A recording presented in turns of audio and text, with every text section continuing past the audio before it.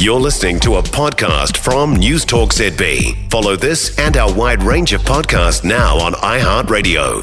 Now, National wants to double New Zealand's exports in the next decade, boosting overseas sales to almost $190 billion by 2033. The party says it will put free trade deals in the Middle East and Latin America at the top of the agenda, and it will also make India a strategic priority. Todd McClay is National's trade and export growth spokesperson. Hey, Todd. Hey, Heather. Hey, okay. Thanks for having me on. You're welcome. So who are we going to target in the Middle East?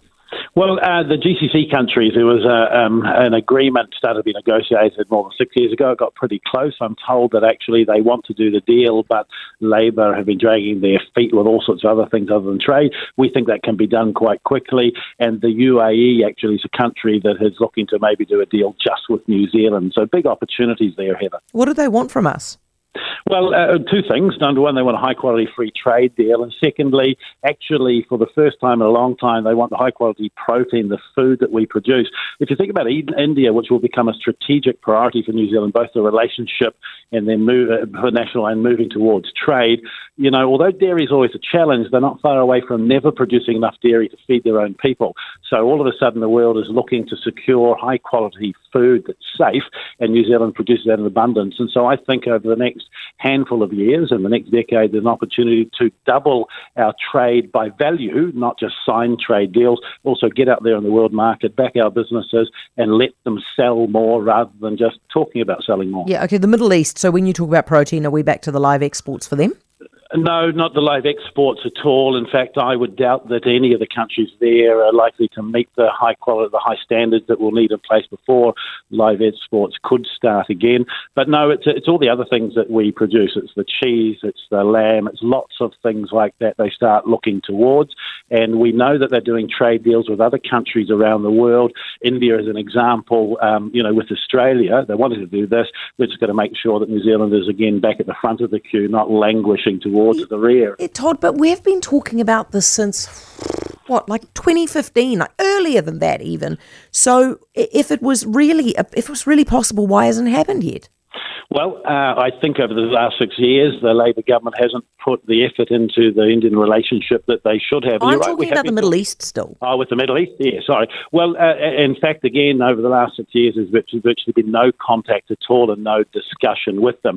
So the only way that New Zealand gets trade deals is if we're out there on the world stage and we're pushing for them and arguing for them and persuading. And if we sit at home and we're inward looking, as Labor largely has been in with some of these countries, then actually it's no wonder they're signing deals with others and not us. We're saying, actually, we're going to be out there. We're going to be very outward looking. We're ambitious for trade because it's how we pay for things in New Zealand.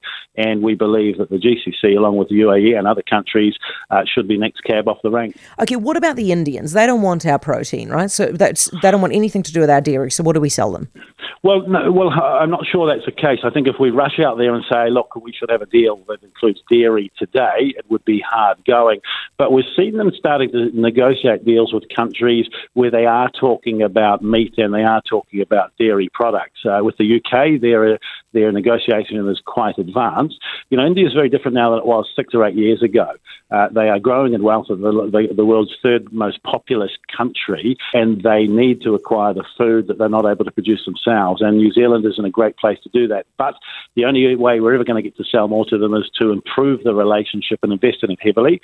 Australia did that during COVID over the last 6 years, and they've got a deal. It's a very good early harvest agreement, which would give huge opportunity to New Zealand exporters.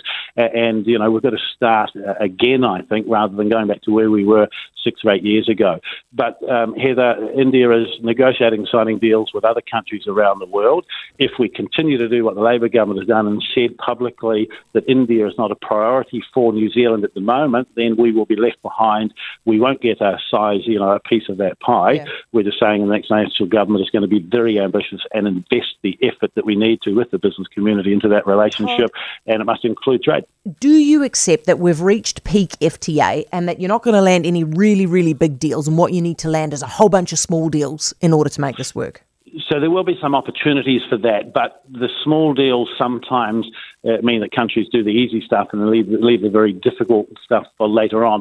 In committing to doubling our exports by value over the next 10 years, that's not necessarily just about new trade deals. We're saying that we should measure our success of trade policy as a country as much on the extra that we sell, not just the deals that we sign.